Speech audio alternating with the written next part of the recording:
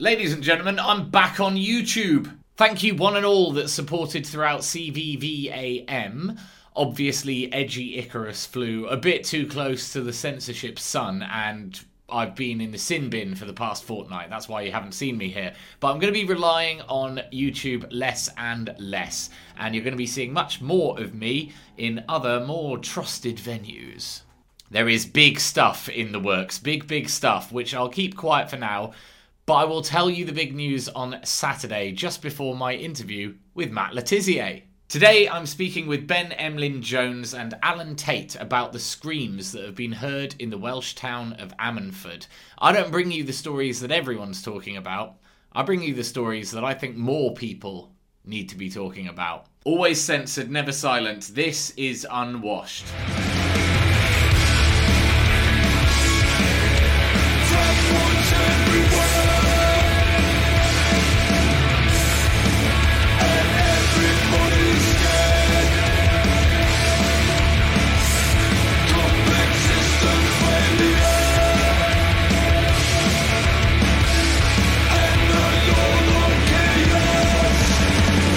I've got some questions for you, establishment.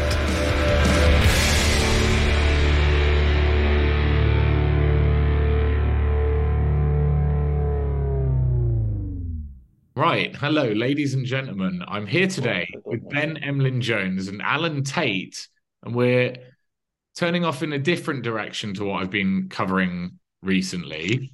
This is going to be a long one, but I think this is absolutely necessary because we just need as many people as we can hearing about this story and spreading the word. So Ben is pretty much the only journalist that's been covering this properly, and I think it's fair to say you've struck up a good relationship with Alan as a result of this. Alan being the key witness in everything that's going on here, and the guy that's gathering all of the evidence and basically doing the investigation off his own back. And it's very complicated, but to go right into it, starting with Ben, what are the Ammanford Screams? Right. Well, I first came across this subject when I actually read about it in a newspaper. I think it was the South Wales Argus, or was it the Western Mail or something like that. And it talks about a man who lived in Ammanford in South Wales who was having a really weird experience. I come from Wales myself originally, and I always take an interest in what goes on in the old homeland. And this, what he talked about sounded horrible. He was living next door to a manicurist's. And what happened was there was things such as there was a lane between the two buildings, and this article reported that in this lane there were strange smells, strange chemicals that made this gentleman Alan and his wife Christine feel sick.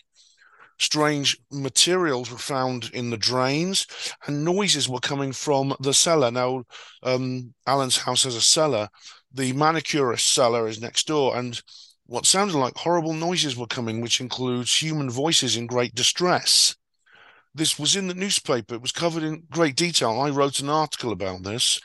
When I wrote this article, Alan got in touch with me. He read it and got in touch with me, and we did a series of interviews.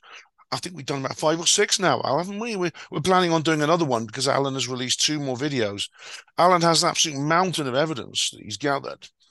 And I'm a bit what concerns me is, firstly, the mainstream media then forgot about this story, even though it was concentrating on other similar events. For example, the deaths of a large number of people in the back of a lorry in Holyhead a little while ago. And similar events, there were some prosecutions of people for owning slaves, primarily Vietnamese people for owning slaves, and things like that, and human trafficking.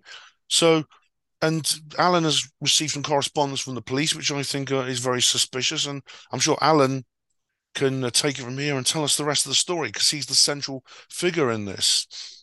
Well, yeah, just to cut in very quickly, Alan, when I looked this story up on Google, it was clear to me that the mainstream media did actually cover it, but very, very briefly. And this was back in sort of 2018. Papers like The Mirror quickly skirted over this story. So this is a long time that this has been ignored. When did you move into this property? And give us the timescale around when everything happened. Okay, we bought the property back in 2008. We didn't actually move into it as such. It was meant to be for our retirement. We were living in Bulgaria at the time, traveling between the two. So when it got cold in Bulgaria, their winter's pretty bad, gets down to anything minus 25 perhaps. We used to come back to the UK and we'd fix it up. It was a fire damaged property when we bought it. We had to put a new roof on and things like that. All this started happening, or we noticed it started happening in 2018. Chris and I were working late one night. It was about 2 o'clock in the morning or something like that. We just wanted to get something finished. Christine went down to make a cup of coffee. It's important, that my office is actually in the highest point. It's in the actual loft of that building. So she's gone down 1, 2 floors, gone down, made a cup of coffee, come back, and she tells me that there's unusual noises coming from next door. Well, at that time, the next door building, it was semi-derelict. Nobody lived there. It was in pitch darkness. And she kept telling me about these noises that sounded like automated machines and flushing noises. We were later to find there was actually no water connected into that building. Anyway, she talked me into it, so I walked downstairs and I listened. And sure enough, there were flushing noises coming. And there was some sort of automated beeping. It was making like 3 beeping noises, and then breaking, then making another 3 beeping noises. It was just odd. By the time we got back in, we were absolutely exhausted. So we gave up on the coffee, decided to go to bed.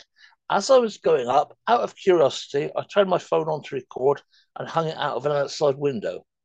And that's really all that happened. Following day, we got up. When we went to play them back, we could hear noises in the background. Not only did you get the automated machines and the flushing noises were every hour, but in the background, the noises of, well, they're horrific.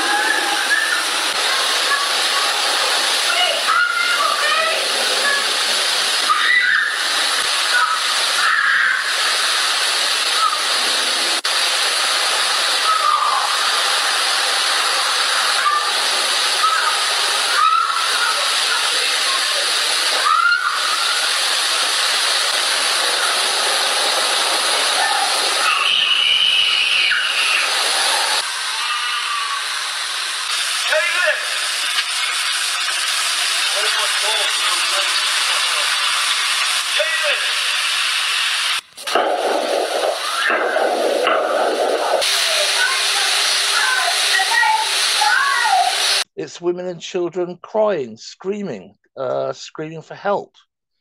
That's it. It's all been reported to the police, who brushed over it. I mean, if you watch any of my documentaries, you'll see in the first one that the police investigation seems to be nothing more than a cover-up. What they actually did initially, when I told them about the noises, is they totally ignored me.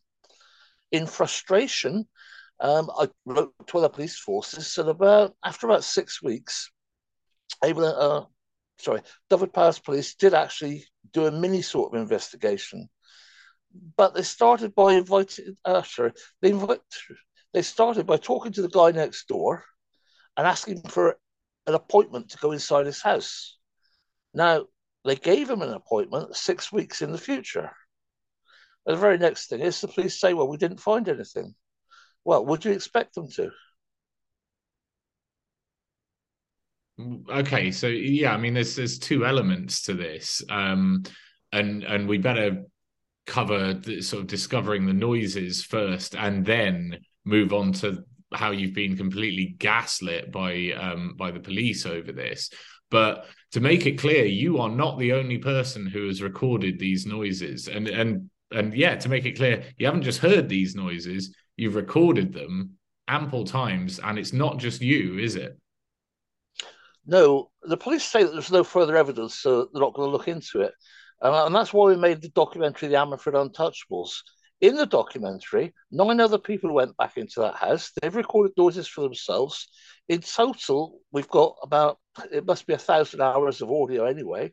All those people are willing to stand up and say, well, look, we've recorded these noises. What's going on? They're totally ignored by the police. My name is. I did an investigation in number 20 College Street, and we did put listening devices in the cellar and upstairs, and we did hear some strange noises. It sounded like children and adults arguing.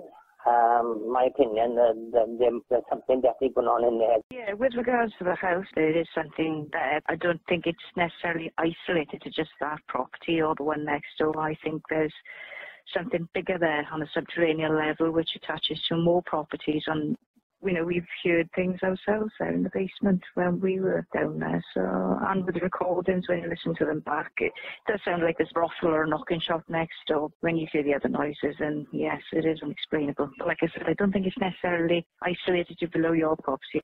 Yeah, describe exactly what happened with the police investigation, because I think this is clear. You hear these noises, is the first thing you do call the police, and what is your contact with them and your experience with them? We sent them the recordings. We told them what was going on. We made a complaint over, I can't remember if it was 101, I think it was actually a 999 call that we made. But nothing happened. And it didn't happen for a good 6 weeks. And after about a month of nothing happening, I contacted other police forces, and one of them was the Avon and Somerset Police Force, who got in touch with Dyfed-Powys. And then we had this mini investigation. The mini investigation, it was fraud from the start. In the very beginning, 2 officers were sent, and they just stood outside the house. And they stood outside the house for 2 or 3 days. And if there are already criminals about, seeing 2 police officers outside your house is going to alert you, if nothing else. What you mean, they were just milling around with their notepads, sort of making it obvious that they were at a scene, doing exactly the opposite of what you'd do if you hoped to catch someone? That's about it. I was told by the lady in John Francis, now that's the estate agent that's next door, that the 2 officers was just standing outside the house. And presumably you have not been treated very well on an individual level by the police. Like, how have they viewed you? Because they're supposed to view you as someone who's reported a crime and, take it seriously as a concerned member of the public. Is that? Yeah, from start to finish, all the way through this, I've not been taken seriously.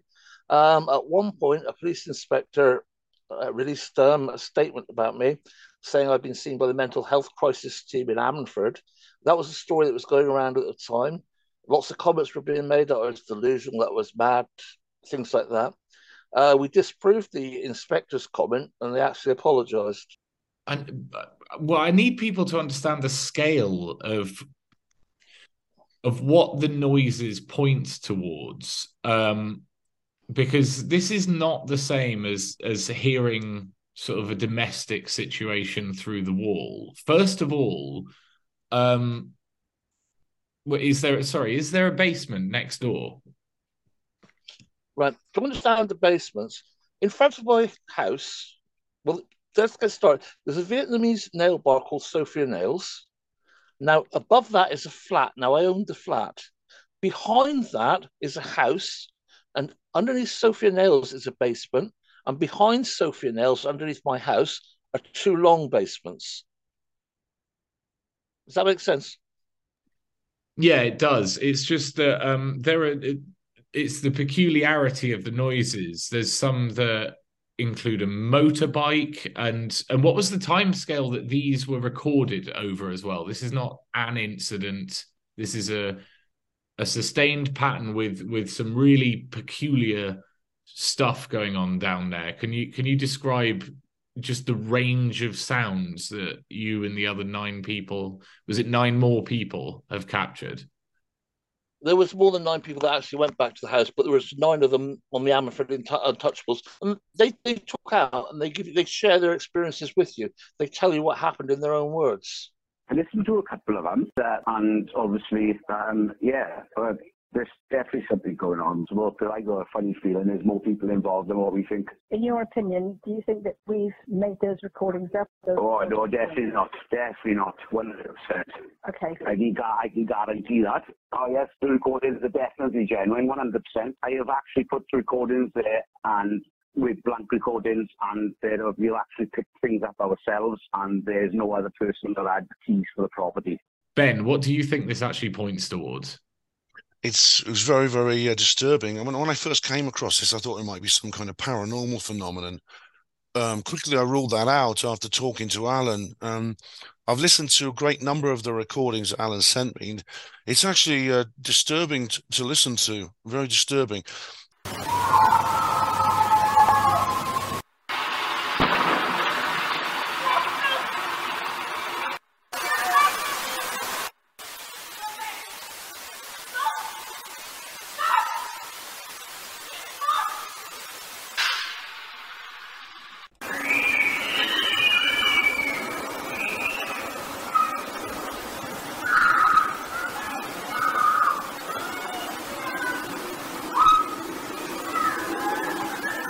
Now, there is, as Alan's critics have pointed out, there is some background noise. You can hear traffic on the road, things like that occasionally. But there's absolutely no doubt there are other sounds which are muffled. I mean, they're clearly not coming from outside, and they are human voices.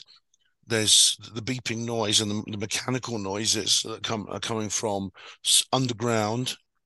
There is the voices are sometimes intelligible. You can sometimes make out, especially male voices speaking in English.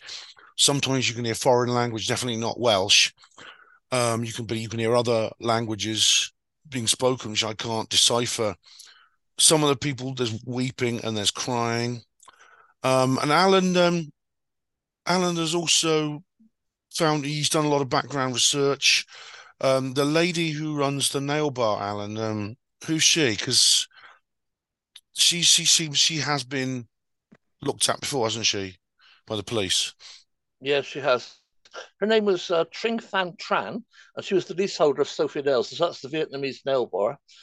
She was sentenced for her part in 15, I think it was, 15 illicit drug factories, together with, I think it was 20 other Vietnamese people. One of the other Vietnamese people was her partner, a guy called, I can't remember. Sorry?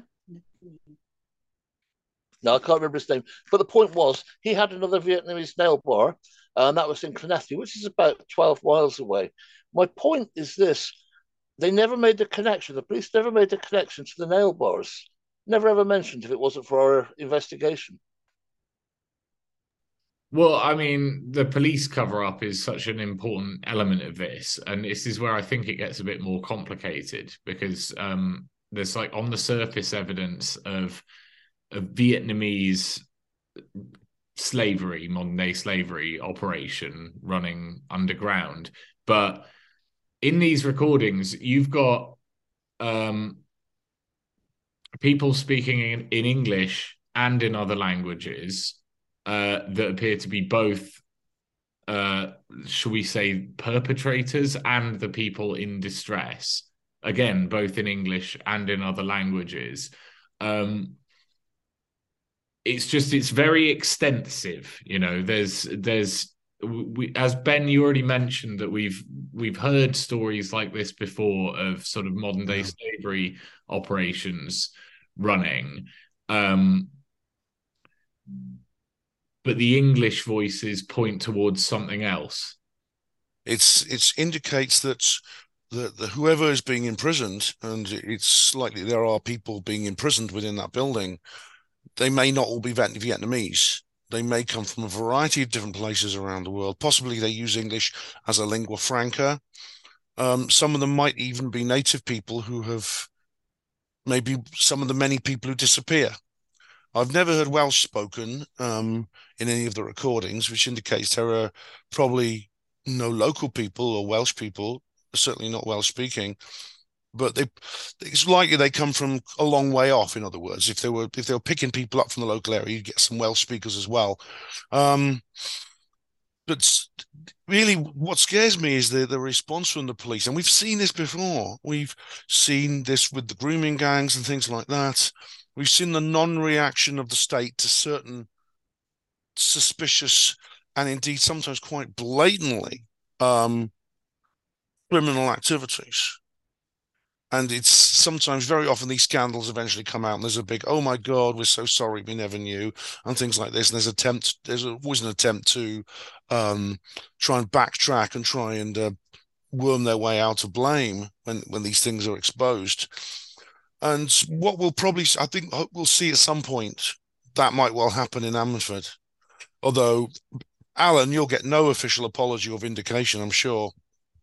There'll be some scapegoats. But if the police know about it and not doing anything, they've probably been told not to do anything about it by people very high up, or people quite senior, and certainly in the local area, maybe at a national level as well.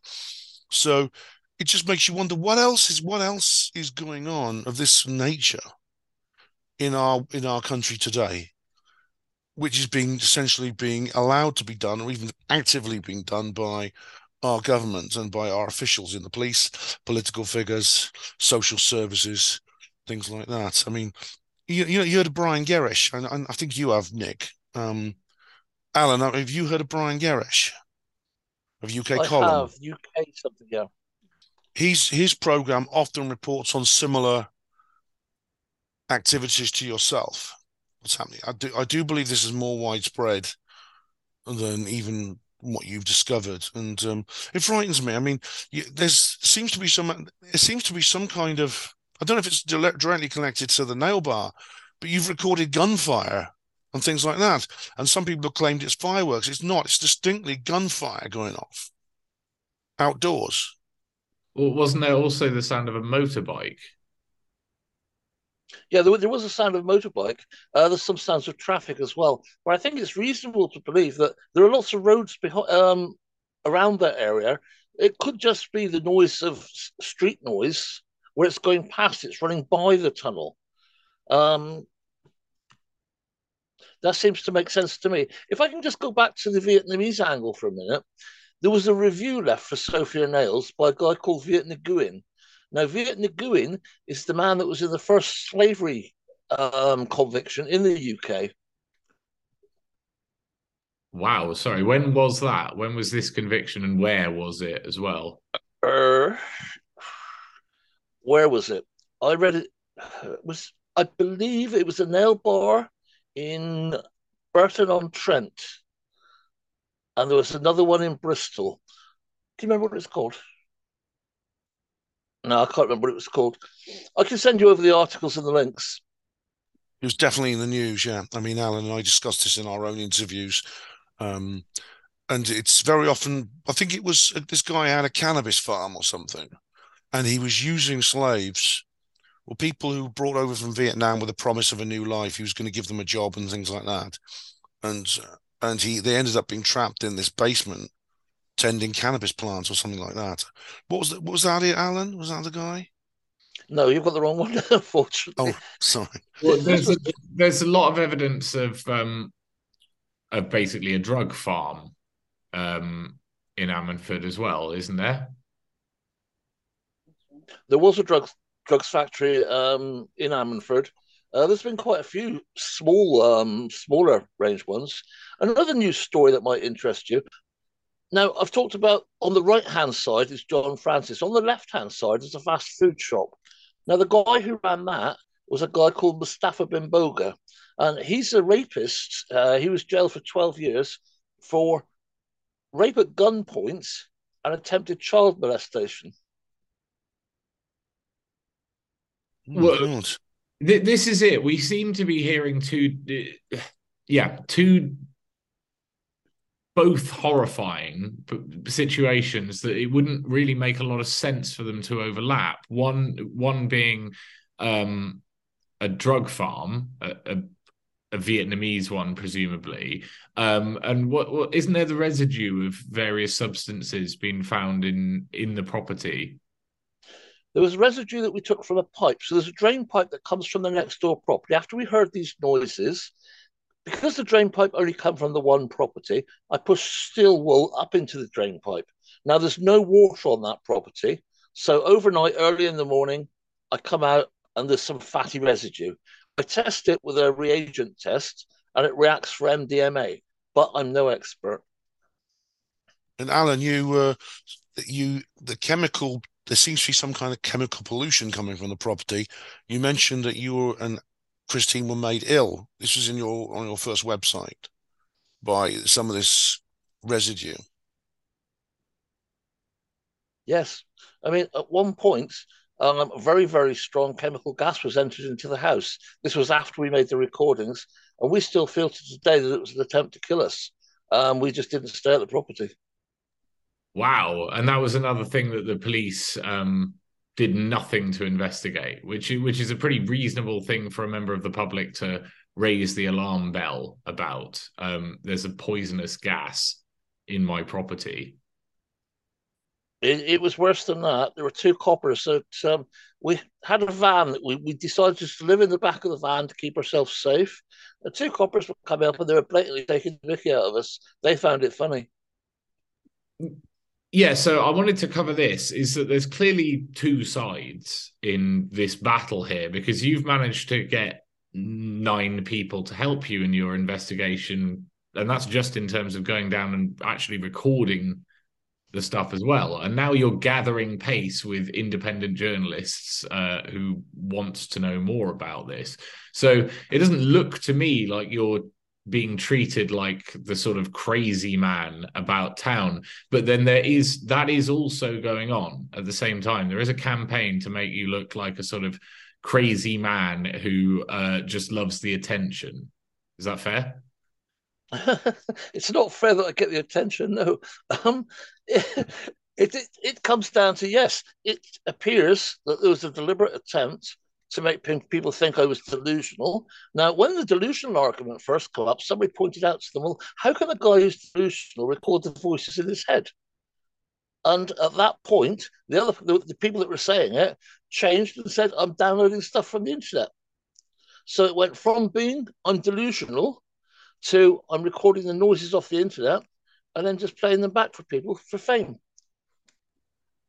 Well, yeah, no, they've started by we need to smear his character, and then they change their reasoning for doing so. I've had that happen to me. Someone decides that you're a target for whatever reason. Generally, you know something about them that they don't want other people to know, and so they need to destroy your reputation.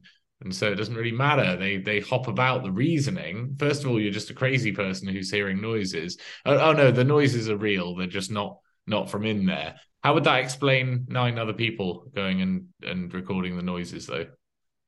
They never ever do explain the other 9 people. It's as if they don't exist. It's the same for the police as well. I mean, the police will not listen to those 9 people. It's a crazy situation, but there you are. So, could I add something, Alan and Nick? Sure. And whenever we do an interview, very often people will appear in our public chat, and sometimes they post comments on the video underneath. Very often they're saying that Alan is crazy. He's done this. I've had emails from people saying Alan is all kinds of things, nasty things they've said about Alan. I've asked to produce. I've said to them, okay, well, that's you're accusing him. Do you have any evidence of this? And they generally go quiet after that. Alan's not the only person, incidentally, this is said about, but it seems to be Alan has identified some of the people who've been posting as people involved with the nail bar. Do you remember, Alan, that lady who's posting on the Spreaker chat page? Yes, Jane Spreaker John, comments, yeah. She was involved with the nail bar. She's actually the person who owns the nail bar, her and her brother Gareth. Her comment, from memory, her comment said, there are many, can't say the word, irregularities in Alan's statement, but she showed no empathy or concern for any of the noises of the screaming or anything like that, and they were coming from the back of her shop. Yes, if that were coming from the back of my shop, I would be very concerned. And so you're saying the owners of the shop are trying to paint you as a crazy person? Yes, I think that's fair. Yes. with the help of the police. Well, whether it's with the help of the police or they're acting independently, I don't know. But it does appear to be that they're all singing off the same hymn sheet. Yeah, yeah. This is disturbing. I mean, if we really are living in a country where this sort of thing happens, Alan, I visited Alan in his van, and it's not like a camper van. It's literally like a transport van. He's converted in the back into a home, and he's got like a gas stove and things like that, and there's no windows or anything. And he and Christine have been living in that, and I've it's what do you do? I mean, why? Firstly, I'm sure you wouldn't be living in there as a matter of choice, Alan. I mean, it wouldn't be. It's not the sort of place I would choose to live if I had a permanent home somewhere. And so, if people are saying you've made this up, there's no real motive for you to make it up. Why would you do that? Why would you go and live in a van when you got a perfectly good? Well, I know you've sold it now, but you had a perfectly good house. No, I totally agree with you. I haven't got a motive. Even my YouTube channel's not. People say that I'm making money out of it, but even my YouTube channel isn't monetized. We're doing this for one thing and one thing only, and that's to get justice for those children. We've got recordings where it says it seems like children have died, and we don't actually think the children are with us anymore, but we do want to get justice for them. And of course, to stop any perpetrators from harming people in the future. It just seems overwhelming. It just seems like if this is really what the country's like, and maybe the world beyond, where this sort of thing goes on, and people find out about it, and you try to alert the authorities, that is through the police, which is the instinctive thing to do. That's what they're supposed to be there for. And then not only do they do nothing, their indifference and their inability to react is, I think, suspiciously culpable. As if they know about it, they don't want to do anything about it. And you ask yourself, well, why is that? Why have they've clearly been given orders, because they don't do anything without orders. Who's giving the orders? Someone powerful enough to tell the police what to do. And so if such evil is being done, evil actions are being done in this country, right in our streets, in our noses, under our houses, behind our walls, and the people who are supposed to stop it were not stopping it, and they seem to know it's going on and want it to go on. Where do you go from there? Where else do you find help? Where else do you seek justice? I mean, there's such a profound pattern with this topic in this country. As you've already said, Ben, the grooming gangs, that was sort of just a massive wake-up call for me in terms of understanding what the government is willing to do to keep an agenda rolling forward, and what they're willing to turn a blind eye to and cover up. The scale of that is unbelievable. But then I was also aware of the elite level stuff. I was also aware of Annika Lucas, the whistleblower, who was a child sex slave for a Belgian elite paedophile ring. And then there's the work of sort of John Wedger, and is it Bill Mahoney? Bill Mahoney, yeah. Pie and Mash Films, yeah. That was on the Channel Islands. Ted Heath was involved in that. Yeah, Ted Heath. Who was Prime Minister? Well, I mean, yeah, and then look at everyone that's been knighted. Apparently, the whole Savile thing and everything with Andrew and Epstein. You know, this looks like it's facilitated and encouraged, or on all levels, from what I can see. It looks like the police do what they can to make sure that this continues, but the details on this are they're pretty murky. So I just want to ask Alan, do you have any conclusions on what you actually think is going on under there, or what has been going on, or because the details are fuzzy here? To my mind, I don't know. It's slavery of some sort. It has to be. It's certainly abuse. I mean, you can literally hear the children. We've got recordings. They're very clear.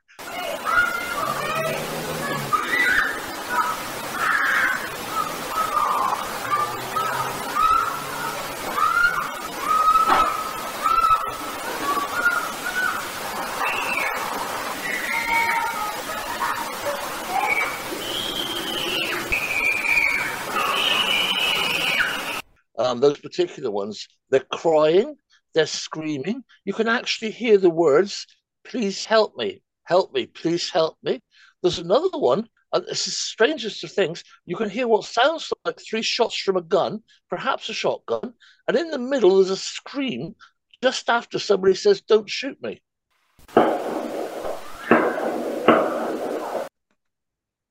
And I mean, if you take that to the police and the police do nothing, one of two things can be true. Either I'm completely barking nuts or the police aren't doing anything. All the other people who've independently gathered evidence, there's the fact that you shared this evidence with me. You've got no motive to lie, as far as I can see. You gained nothing from this. If what you've discovered matches with what lots of other people have discovered, what goes on in this country. We mentioned Bill Maloney in the Channel Islands, and Nick was just talking about a whole list of people. These kinds of whistleblowers go back much further. I mean, there's Cathy O'Brien, who's her book is, she's written 2 books now, very interesting. There's rumors that there's rumors that in Hollywood they were doing this from the very beginning, that there was institutional abuse of children, there was drugs, things like that, and it was all done. It was all controlled at the very highest level. It was like, really, there's where do you turn to when all the people who have political power in this country seem to be either indifferent or in on it? And we had Brexit. Tomorrow is the 3rd anniversary of Brexit, but we have now we have an administration in Britain which is just completely and utterly, totally globalist. We basically have globalist interim managers since they got rid of Boris Johnson. He was useless anyway towards the end. So it's difficult to know where we go forward from it. People who don't want this sort of thing to happen and want to do something to stop it, it's hard to know where we go forward from here. Well, I think the key is just to shine a spotlight on it, because I do think, like, Alan, do you have an opinion on the fact that this story was featured in, I'm sure it was the Mirror and papers like that in 2018? I mean, what happened there? Did you ring them up, report the story, and then they just sort of treated it as a spooky ghost story? From what I can see, as Ben said, he presumed it was paranormal because that's exactly how they reported it. And there's no evidence that points towards this being paranormal in any way. Now, I think newspapers sell more papers if they have got a paranormal angle. It seems to appeal to more people. Now, I told the police about these newspaper reports as they were coming out, and to date, 3 of them, the newspaper ones that were more supportive towards our sort of side of the story, have actually been removed from the internet. The only ones that are still up there are the ones that have got the slant on the ghost story. Now, another interesting thing for you, this bit might really interest you, is the 9 people that went back. Some of them actually went back because they wanted to record noises to prove that it was paranormal. And we let them go back because we thought at the end of the day, they're going to prove it one way or the other. And all of them left with the same inkling that it's not paranormal at all, that those are real people. That's amazing. It attracted ghost hunters and they came away going, it ain't ghosts, and helped you. I was like a bit like that myself, Nick, because I mean, I've got an open mind when it comes to the paranormal. It's something I'm very interested in. And when I first heard about this, I thought, is like some strange ghost story? But based on what we discussed and what Alan has gathered, it's clearly not that. Funnily enough, the article some of the news reports tried to link it to what looks like a more genuine paranormal event at a local castle, as if this is somehow connected, which of course is a completely false connection. I think this may have been damage limitation. They realized this was out in the media now and they had to somehow confuse it, muddle it up. Well, I wonder how much that happens, actually, because I just watched the Hellfire Caves documentary that David Icke did, because I live very near there, actually. I drive past it on the way to certain jobs. And that's all dressed up as something that's quite innocent on the surface. It seems like very much the same thing there. I went to those caves too, and they are quite spooky. They've got a very dark atmosphere. And Sir Francis Dashwood, the guy who built them, and he has this big mausoleum on top of the hill, which looks like some kind of horrible temple. They filmed horror movies in that building, inside that mausoleum. People like Benjamin Franklin, one of the founding fathers of the United States, was a member of this club. Benjamin Disraeli, the Prime Minister of this country from sometime in the 19th century, he was a member. This is not unlike the Skull and Bone Society, or rather the Bohemian Grove Society in the United States, which Alex Jones exposed as a long time ago as being on the surface. It looks like some kind of just some fraternity where they do silly things, but he said there were black curtains hanging up, and only certain people go behind the black curtains and things like that. Yeah, so the key with that is obviously I'm aware of sort of Bohemian Grove and Pizzagate and dark Hollywood stuff. But, this is suddenly a different story because this is going on right now. There's no distance. I lived in Wales for over a decade. So I don't know. This felt very immediate to me. Nothing's been done. Nothing has been exposed. This is just a man called Alan trying to get the word out. This is not on the level of Alex Jones, but it needs to be, basically. I mean, it's for the first time we've actually got the recordings. Everybody can listen to them, anybody that wants them. We put all our stuff into the public domain.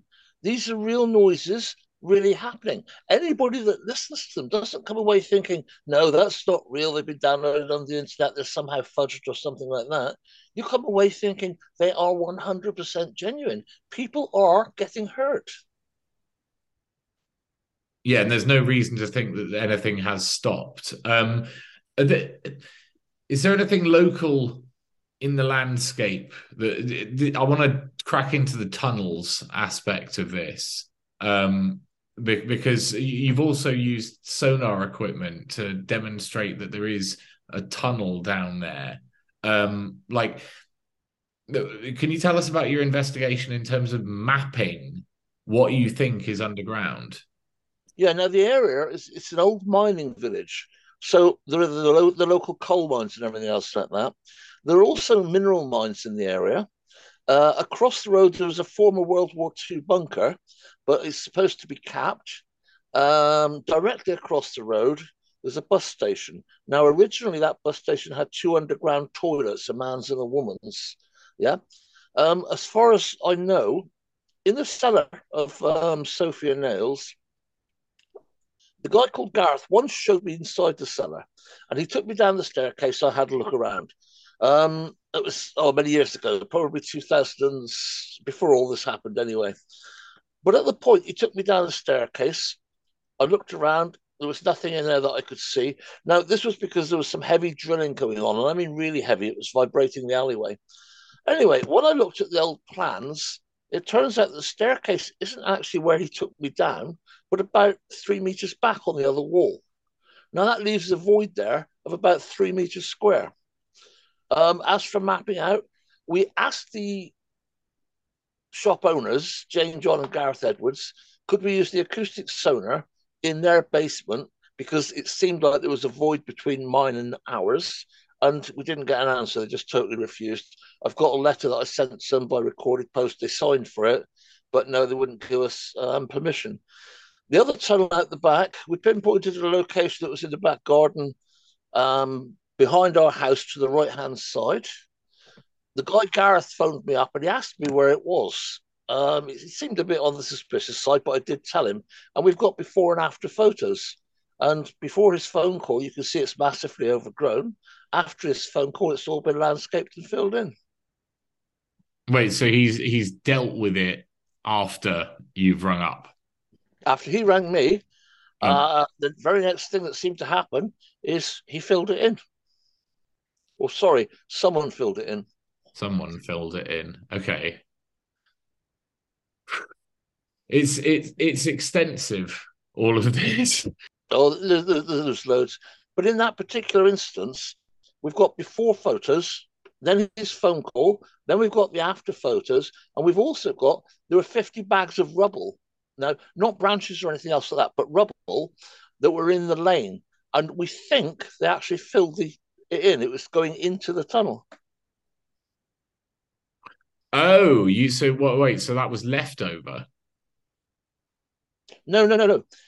I think what they've done is they've landscaped it all Yes. and then filled in the tunnel. So they've dropped the top of the tunnel and then filled it all in with all the bags of rubble.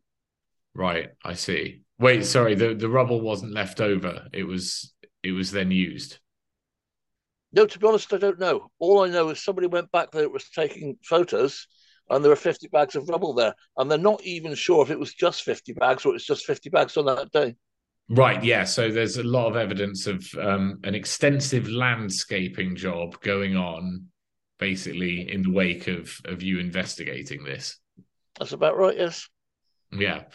Um, I still can't really get my head around what we're looking at because of the two situations at once, the foreign human trafficking element, but then also I mean the people that own the nail bar. Did you were giving me some Vietnamese names, but also some Welsh names there?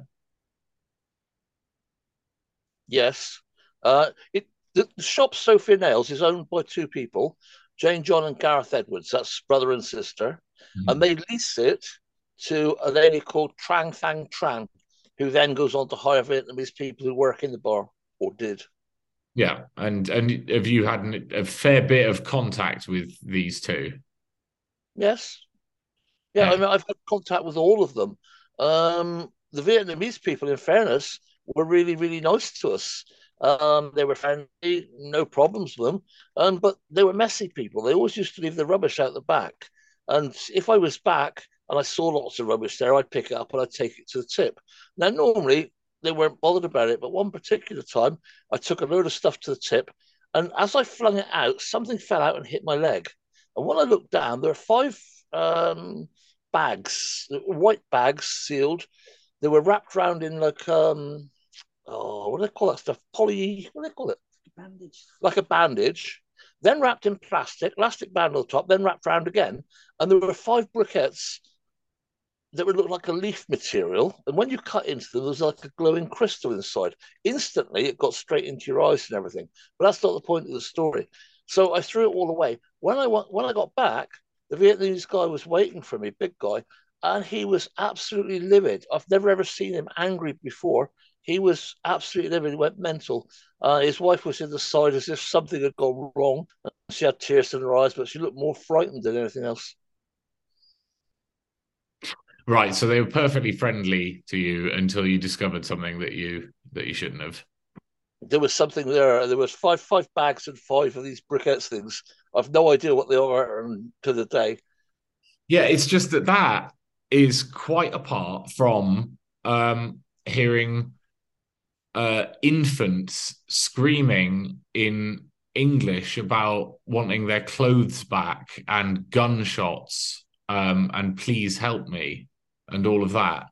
Do you see what I mean? As you've said, you can't really draw any conclusions on what it is that is happening. But you've said slavery. Sorry, I'm just so confused by the story that you've brought to us.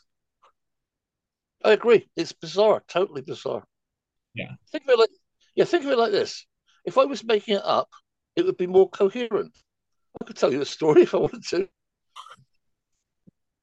That's exactly right. So wait, so Ben has been a great help in this. How long have you been in contact with him? Oh, Ben's been in from more or less the start. So I think I got in touch with Ben 2nd of May, I think it was 2009, the first time we done a podcast together.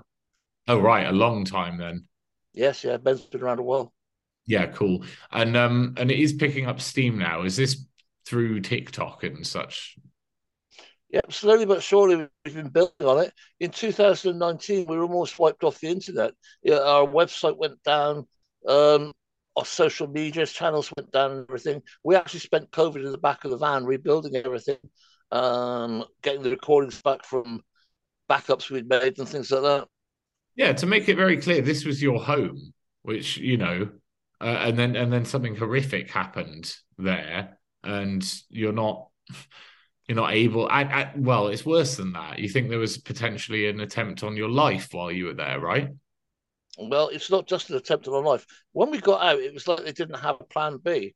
And two different cars tried to run us off the road, but just driving straight towards us on the mountain roads. That's why we live in a van, and that's why we didn't stick around. So this is crazy. I mean, I'm really, I'm impressed at how much you've dedicated yourself to this and how, because there's a lot of people trying to threaten you. There's a lot of people trying to get you to shut up, it looks like.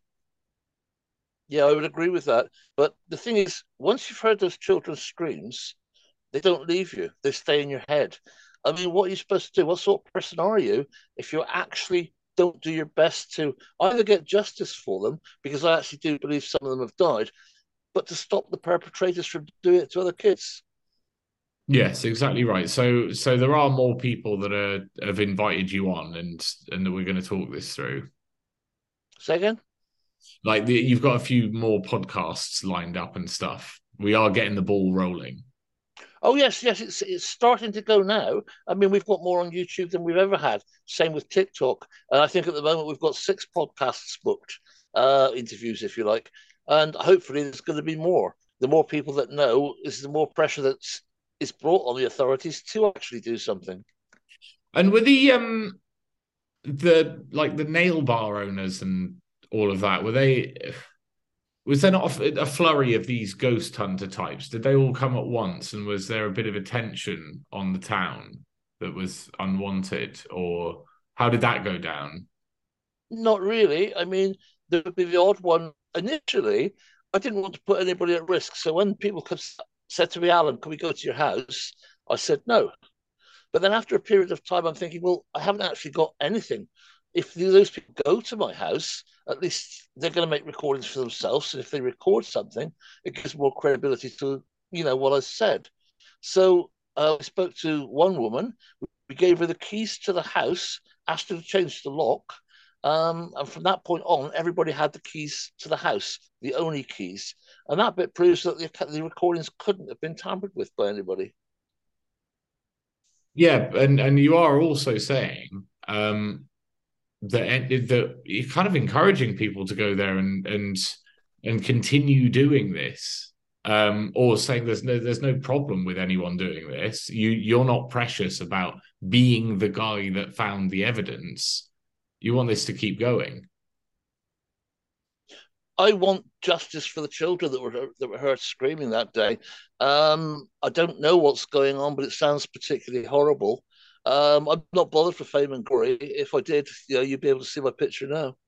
That's exactly right, and I think that is one of the biggest tells, because I've watched I've listened to some of the calls of people trying to say that you're a glory hunter, and the fact is, there's so many things that have happened to you that when I've been doing an investigation, I go, oh yeah, no, that happened to me. They tried to say you're crazy and that. But in your case, it was just so obvious because all you care about is this, getting justice for this one issue. You're not all over the place. You're not looking for attention. And as you say, I mean, you strike me as the opposite of a glory hunter. And so when someone is calling you that to me is really giving the game away. Yeah, I agree with you. A lot of the things that are said about me identify the other side. They've got an ulterior motive for doing so. Yeah, well, it's difficult for me to wrap my head around the scale of it. That's the truth. So I can't imagine how it was for you living through it. I want to understand more about when you ran away in your van and how it felt then. I mean, you're in a house where you know something is going on underneath it that has children screaming and gunshots. You've got the next door neighbors seem to be facilitating it, and the police are doing absolutely nothing to help. And then you've got a poisonous gas in your house. How are you doing, Alan? because that's really How are heavy. we doing? How are we doing now? Well, it's just I presume you were just a normal guy who had a normal life Yes, before this. absolutely normal guy, wrong place, wrong time, all that lot. But it doesn't happen like people think it happens. I mean, on the first day, you take all the events that are in front of you, and you think something's wrong here. What we're going to do? Well, let's get out of the house because gas and everything. We'll report it to the police. They're about to do something, and then they don't. And then you think, well, it's going to be sorted because you can take it higher up. So we reported it at different police places, different crime watch, everywhere we could think of. And you think they're going to do something. And then the days become weeks, the weeks become months. And here we are. The months have become years. We're now on, by July, it'll be the 5th year. Well, I'm happy to be doing whatever I can to let more people know. I'm really thankful to the one guy that plonked this in my inbox, and we will just try and get some more attention on this. Where can people follow everything? You've got the YouTube channel, you've got a Telegram page. Is there anything else? We have a website. I've just redone the website to narrow it down because we've made so many videos now. Mm. It's literally ammanfordscreams.co.uk.